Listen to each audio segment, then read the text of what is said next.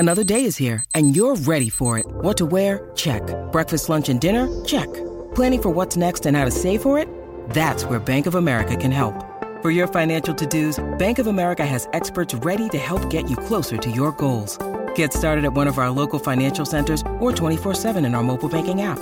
Find a location near you at bankofamerica.com/talktous. What would you like the power to do? Mobile banking requires downloading the app and is only available for select devices. Message and data rates may apply. Bank of America N.A., member FDIC. The Penn State-Michigan State picks are in. Penn Live's Bob Flounders takes a look inside the Lions-Spartans matchup. Penn State's James Franklin offers an explanation for the lulls of his offense.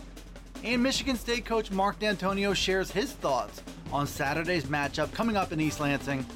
I'm Dustin Hockensmith from Penn Live. We'll get to all those headlines right here on the Penn State Update podcast.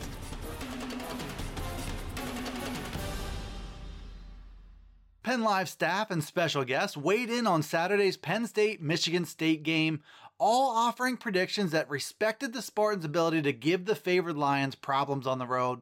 Michigan State has won the past two meetings between these two teams and went into both as a double-digit underdog. The Spartans are 6.5-point underdogs this time around, and they come off a bye that gave Mark D'Antonio and his staff a chance to fix some of their issues. 6 of the 7 pickers on Penn Live still like Penn State to take care of business, with the idea the Young Lions mettle will be tested in this one. Penn Live columnist David Jones took it a step further. He picked the Spartans to spring the upset. Given the series between Franklin and D'Antonio, every single scenario remains on the table. Penn Live's Bob Flounders took a nice long look at the Penn State-Michigan State matchup. He offered a position-by-position breakdown on Wednesday. He came away with the conclusion that Penn State was either even or had an advantage at every single spot on the field. According to Flounders, the Lions have an edge in their running backs, wide receivers and tight ends, offensive line play, and on special teams. Flounders declared the coaching matchup even between Penn State's James Franklin and Michigan State's Mark D'Antonio. But it is worth mentioning that D'Antonio made magic happen last year with gutsy calls and an approach on offense that was completely different than what Penn State had seen on film before. The Spartans could have some surprises in store once again, especially with 2 weeks to prepare. James Franklin was asked this week about the trend his offense has shown of going cold for long stretches in games. That was the case again on Saturday against Michigan, which allowed the Wolverines to almost claw the whole way back from a 21-0 deficit.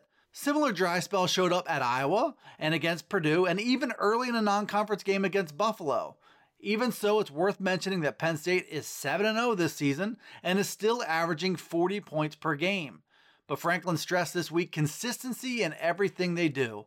That goes for the run game, pass protection, and hitting all their throws, including his desire to make explosive plays down the field.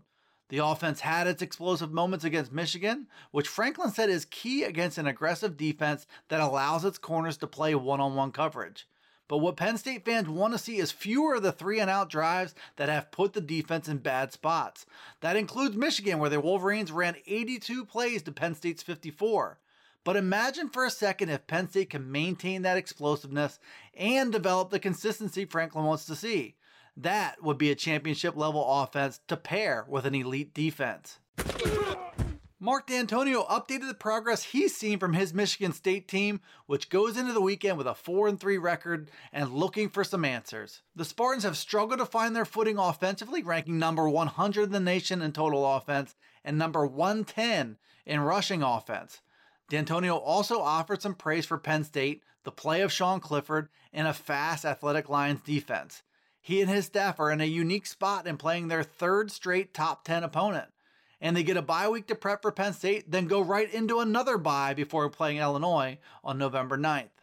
It's a strange situation for the Spartans, who also have a way of creating strange situations for Penn State. As always with this matchup, it's good to expect the unexpected.